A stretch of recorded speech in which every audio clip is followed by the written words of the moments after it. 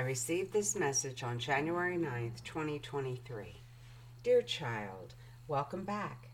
Please continue to pray daily for peace on earth, the conversion of the evil ones, and for God's intercession with our world leaders. It is vitally important that you do this each and every day and encourage others to do so too.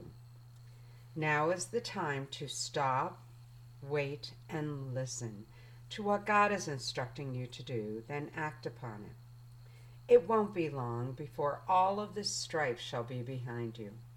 Trust us, for what we tell you is true. We would never lie to you, my child. Much better days are coming, filled with peace, joy, love, and happiness. Child, your world is changing at a rapid pace. All for the better, I might add. Remain very close to us in the days ahead, and we shall guide you through it all. Yes, soon it shall seem as if heaven descended upon earth. All of mankind shall love God with their whole heart and soul and love their neighbor as themselves. It truly is a glorious time to be alive. You are on the precipice of 1,000 years of peace. Watch as it all unfolds.